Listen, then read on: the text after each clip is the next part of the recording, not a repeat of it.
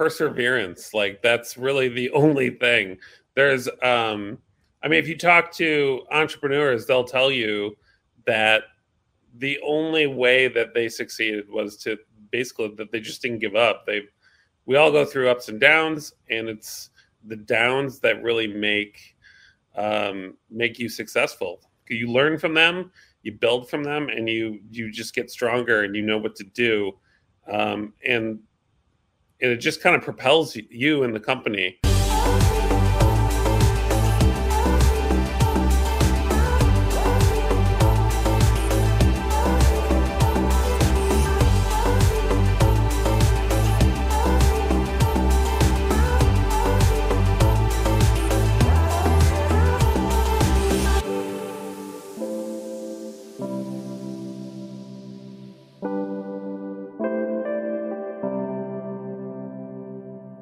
Hey, what's up, everybody? Welcome to a brand new episode of the None of Your Business podcast. Super excited to be with you. Sean and Lacey here, just as we are each and every week, diving into topics that are very relevant for all of you who are working on your business, attempting to expand and grow your business, trying to reach even more people, make an even bigger impact, and of course, to create the lifestyle that you deserve. And we are very blessed to have with us today Anthony Miller. Goes by Tony, but I always like to say, like, from the jump, if you're looking for him online, you're going to find him more by Anthony than Tony. If you're having a drink with him, I guess you would probably call him Tony. And he is an absolute expert. I'm excited to learn about this whole his business and what he does and how we can apply this to all of us that are trying to improve our businesses, trying to reach even more people, and get not only our message out there, but our services out there, and do it in a way that's seamless, that's effortless, that's elegant, that's easy to use. And I'm wondering how all of that influences our prospects and what it causes them to think about us, and how those elements contribute to higher conversions, more sales, and more revenue. So let's bring Tony Miller in from Miller Media 7. Tony, welcome to the None of Your Business podcast. Thanks for having me. So we always begin with this one question, and then who knows where it goes from here. Fantastic.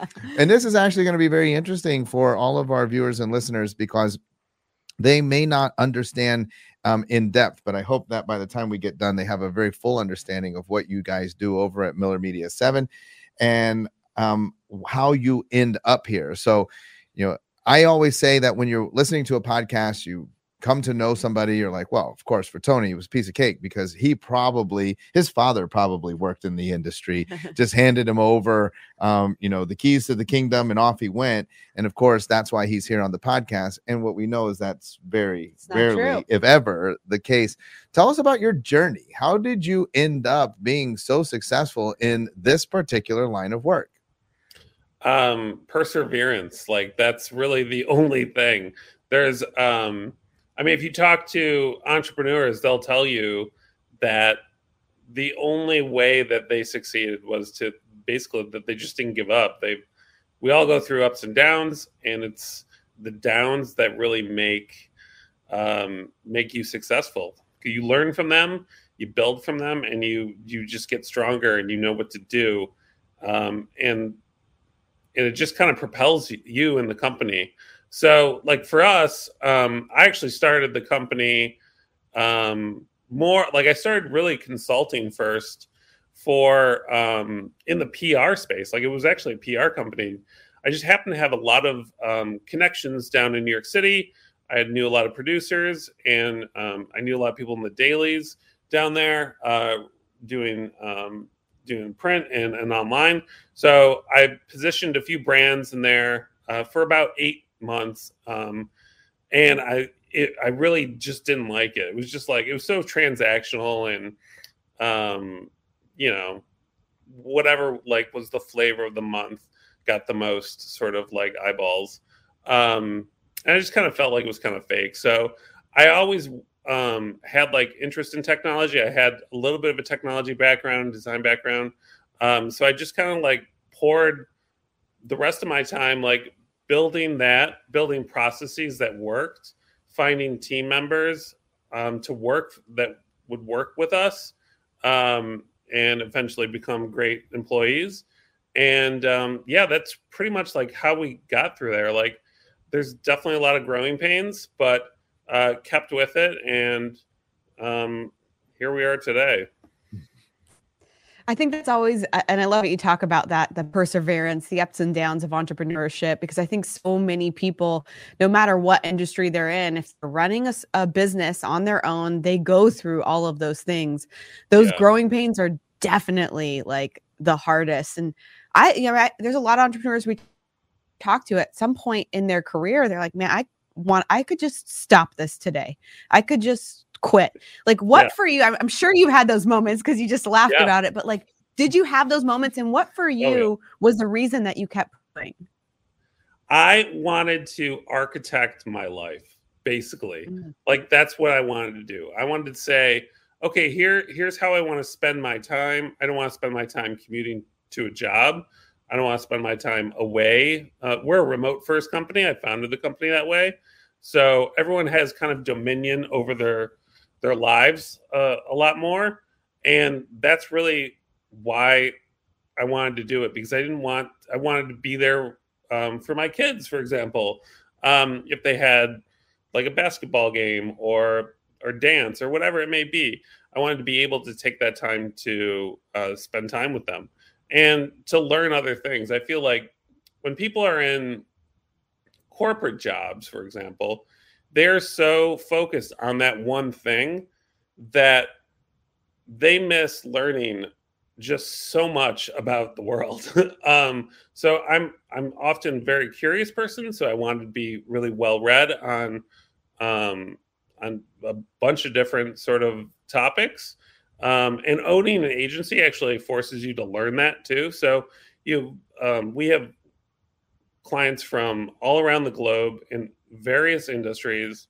We're pretty agnostic with our client base, and that keeps things interesting. It keeps employees interested in the work as well. So tell us, to fill in everybody who's wondering, then what exactly is your company? Tell us about Miller Media, what you guys do, and tell us all about it.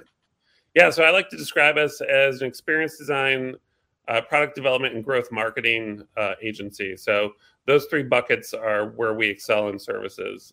We typically work with enterprise clients and brands, but we also kind of work with a few high growth startups every year. We'll take 2 or 3 on to help them.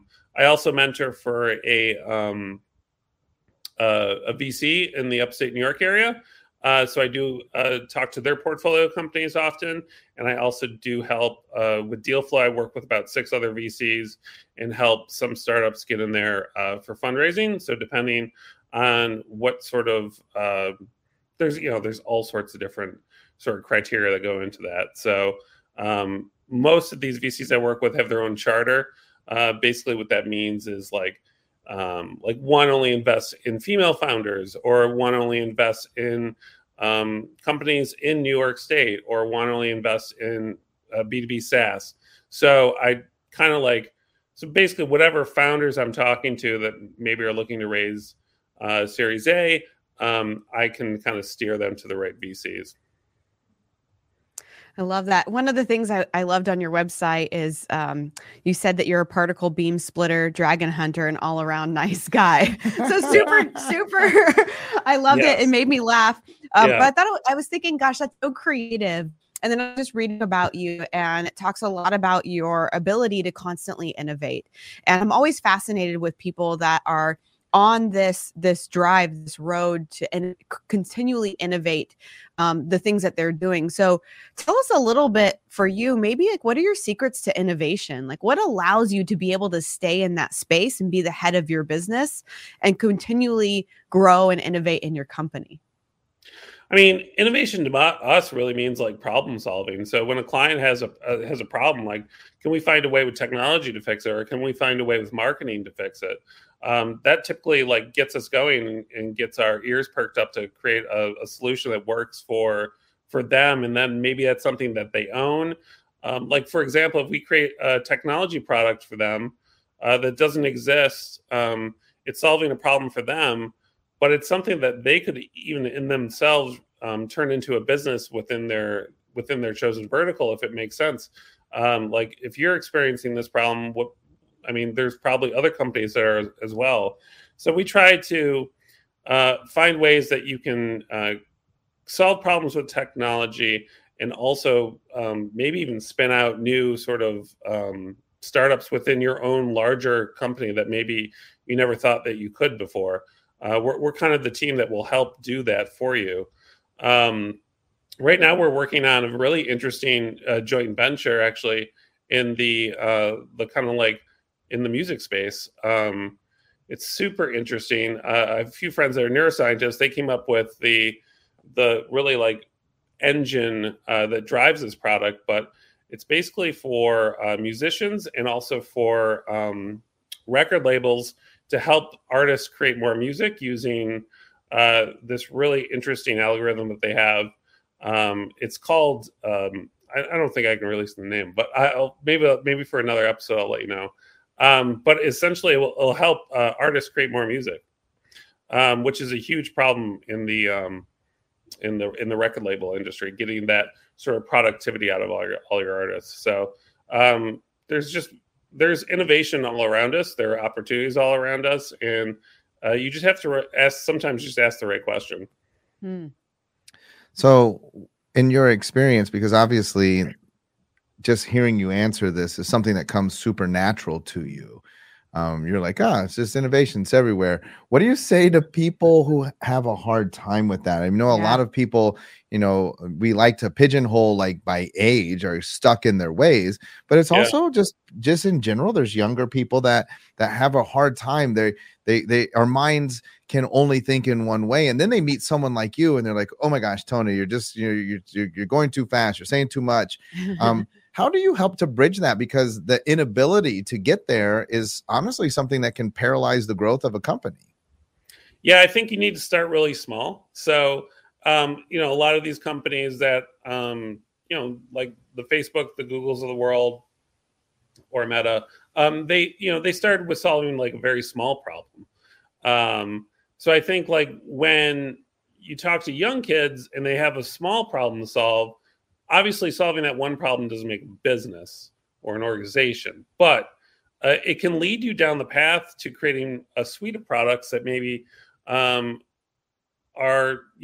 tertiary to each side of that problem, and maybe can build something within that industry. So start small, start with a proof of concept, and try to solve that one problem, and then continue talking to your stakeholders that are, this problem is being solved for, and dig a little further. Maybe you'll find more problems that you can kind of create a suite of products around.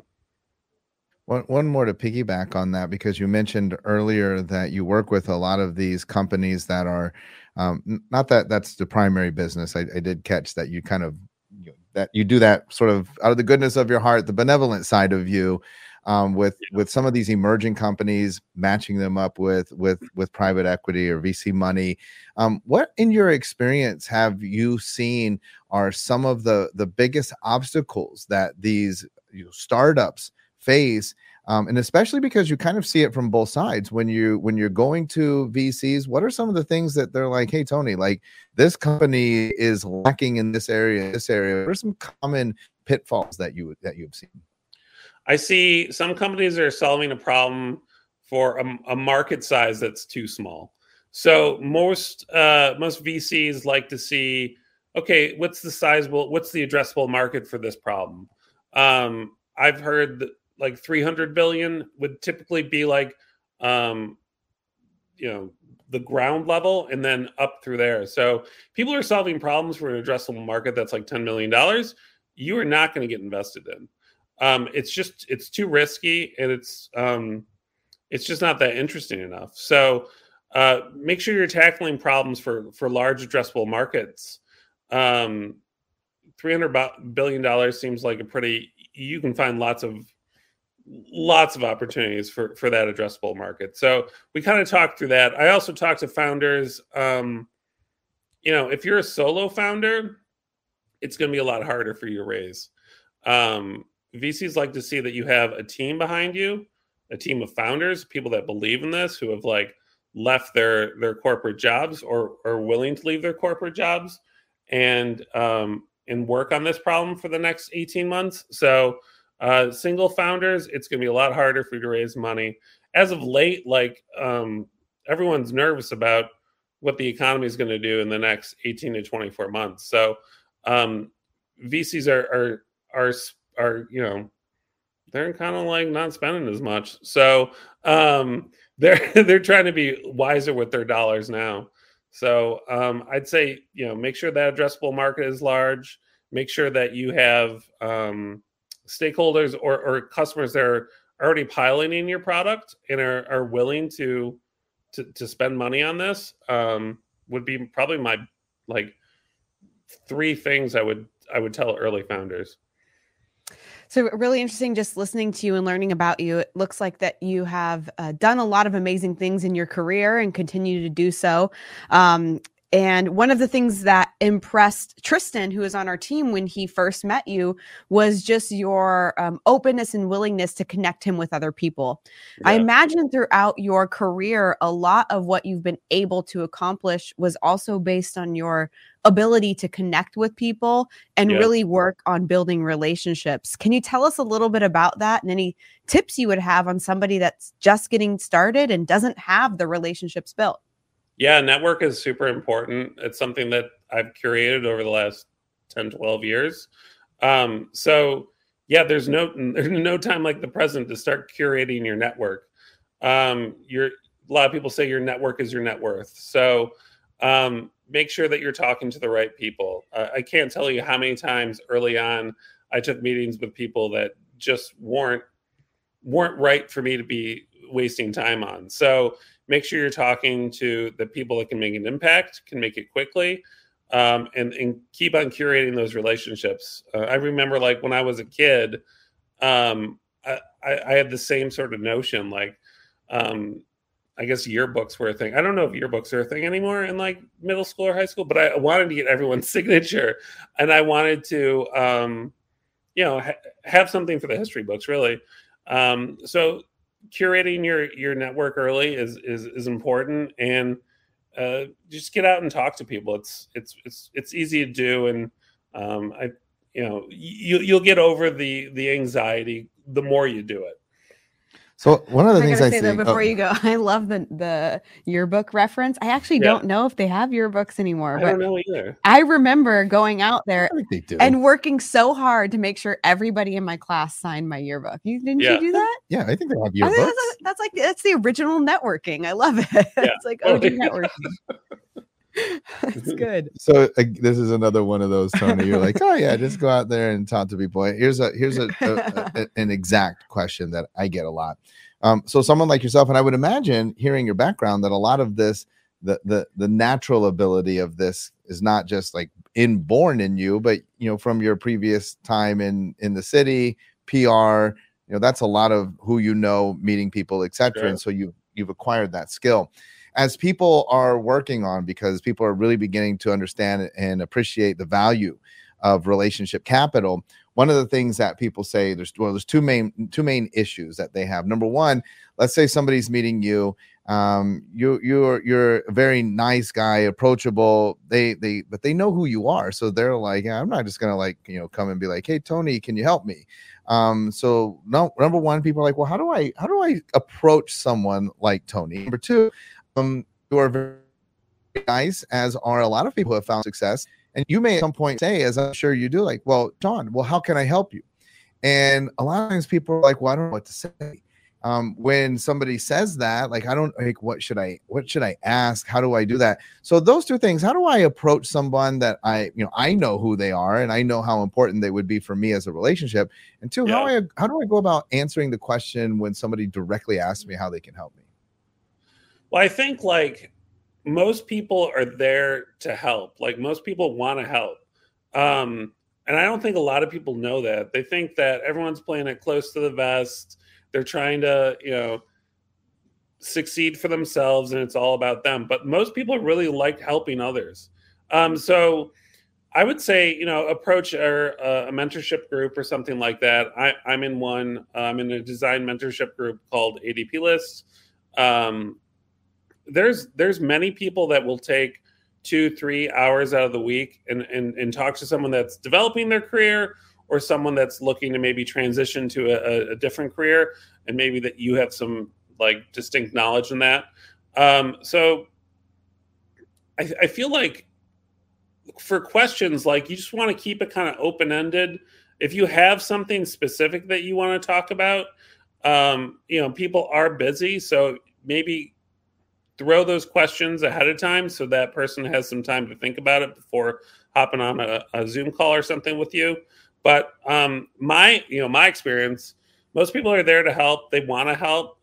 It's just about finding the time to get together. Sometimes people will, like, miss a scheduled meeting or something like that, and you'll think, oh, they probably don't really want to talk to me. It's just that, people are busy. They will make the time. Just be persistent. So I'm just going to take us totally off track here, because what I was thinking about, something you said earlier on when you're telling your story about how, when you were building your business, you were really looking for individuals that would eventually become a great employees and a great part of the team. Yeah. When you were getting started, like, I think a lot of entrepreneurs, business owners, they struggle so much with hiring the right people to get them to where they're trying to go. So tell me a little bit about your philosophy on hiring and team building, and how that helped accelerate your business. Yeah, I feel like you need to hit some sort of revenue mark before you start thinking about hiring employees. And my philosophy has been, typically, like, once you've hit 100 or 150K in annual revenue, then you can kind of think about hiring employees. And people might be like, oh, gee, I don't want to do the books right now. Like, I don't know, that's still a little risky. That's fine. You can always do freelance to full-time. And we've done that for some of our team members, where we find someone that we like, but we're not sure we have enough work for them. So we've started a freelance sort of relationship, and maybe that goes on for 6 months or a year, and then we hire them as full-time employees. There are also freelancers that we have on our team that just want to stay freelancers. They like that sort of that deal. They're fine just coming and going and doing the work as it comes in. And those are and they'll stick with you for a number of years. So I know a lot of, like, startup founders are like, they always point to their head count as their success count. And whatever, maybe it is, maybe it isn't. But if you're creating product, like, you're creating real solutions and creating value in your company, I don't think it really matters which way you get there.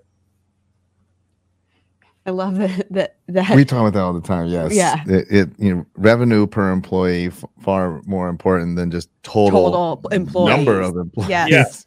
Because you're so many people are like, look at my team, look how big my team is. Well, I would rather have a smaller team that's more efficient and effective, right? Yes. That's doing great work and producing and has tons of output. Yeah.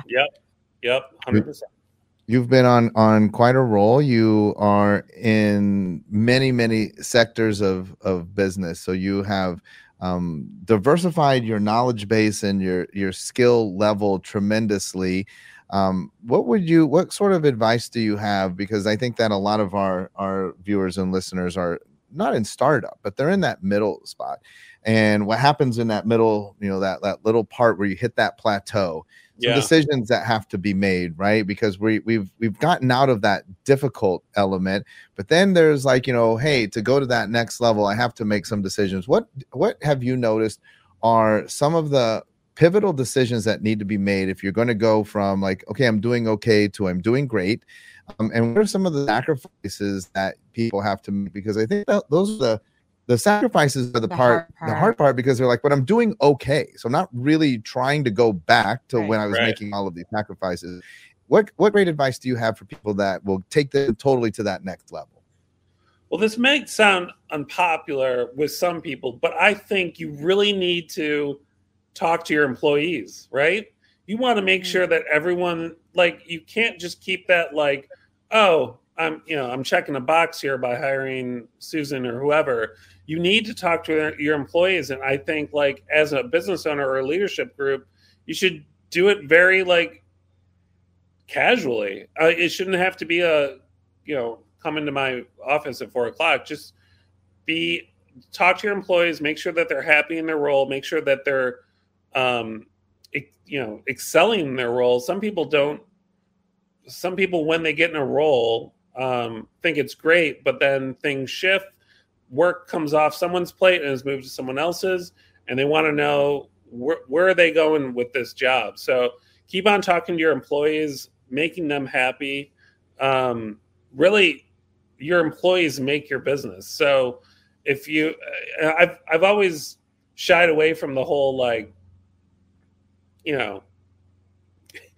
you're at this top of the pinnacle and everyone else is below. I never understood that in an org chart sort of like thing, but like, your employees make your business, so you need to keep on talking to them and making sure that they're happy. I've often heard that, like, once you hit employee number 50, a company changes dramatically.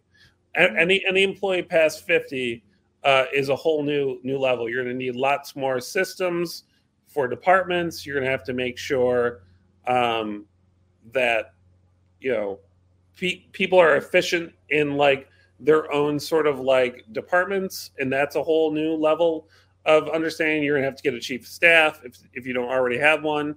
There's going to have to be some growing pains of HR, like all that sort of, like, boring stuff. But you're going to have to do it. So I've talked to many people that, like, they all say, hey, when we hit employee 50, we're no longer like this scrappy bunch anymore. We're like a real company, I like the scrappy bunch, though. I know, we like under 50. We like it when it's scrappy.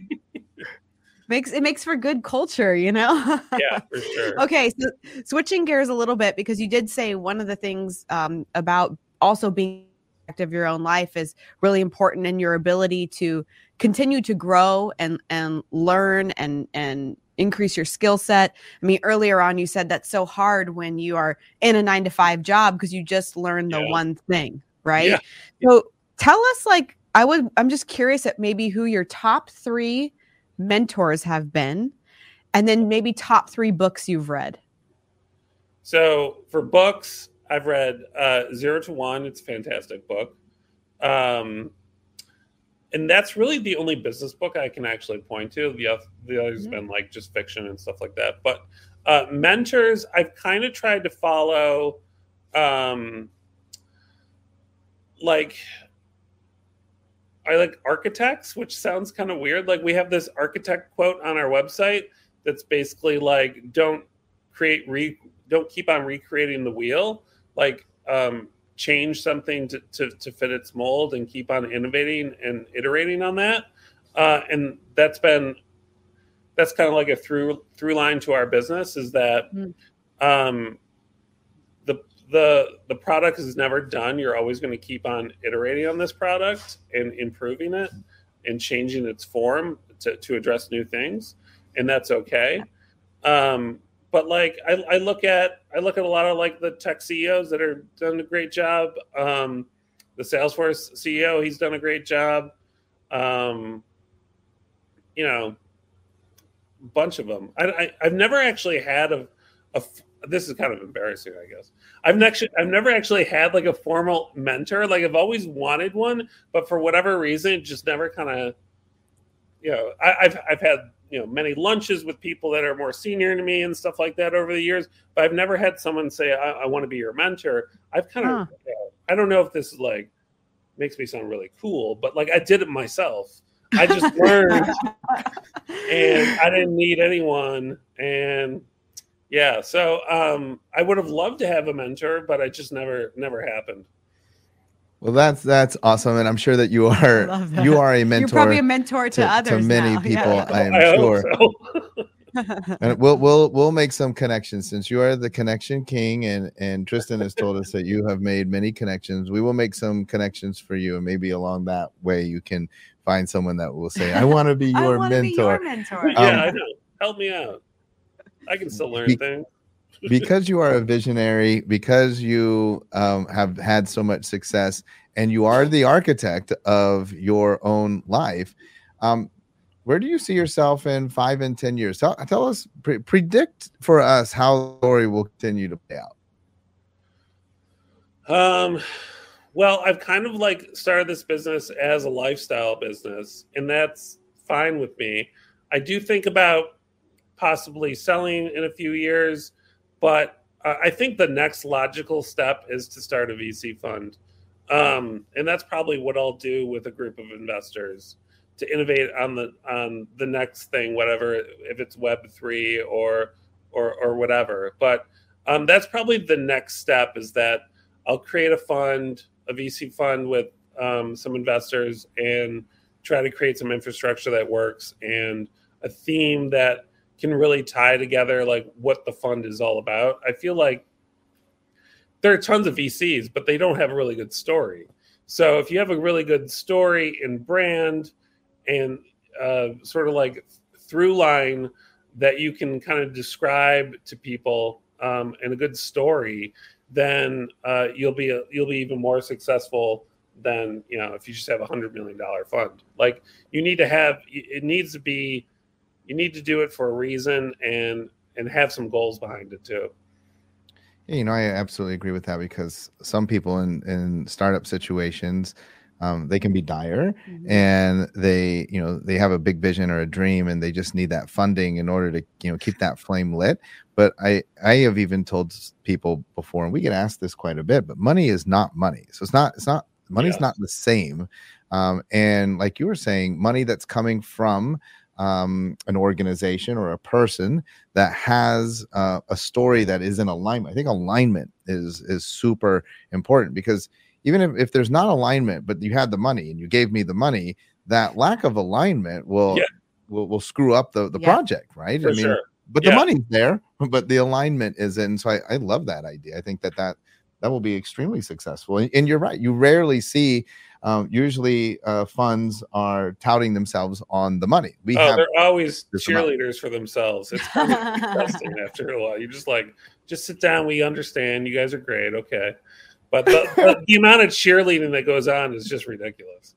But I love that there's nothing to your story, much like the quote on your website, like the product's never fully finished, right? Even if you were to sell, you're going to have multiple iterations of what you do in your business and yourself. So for sure, it really does go all the way through. It applies in many places. Yes, it does. Yeah. I love that. Well, if you want to check him out, you can find him at millermedia7.com, millermedia7.com. His name's Tony. It says Anthony. It says Anthony on the website. If you're going to Google him, type in Anthony.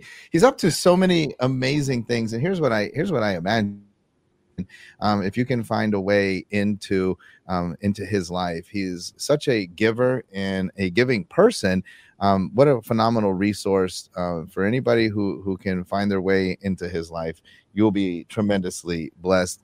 Tony, thanks for joining us here on the podcast. It's been an absolute pleasure. And thanks for dropping so many helpful gems on everybody. I hope it helped. It was nice meeting you too. Yes, thank you so much. Well, all right, everybody. We'll be back again next week with a brand new episode of the None of Your Business podcast.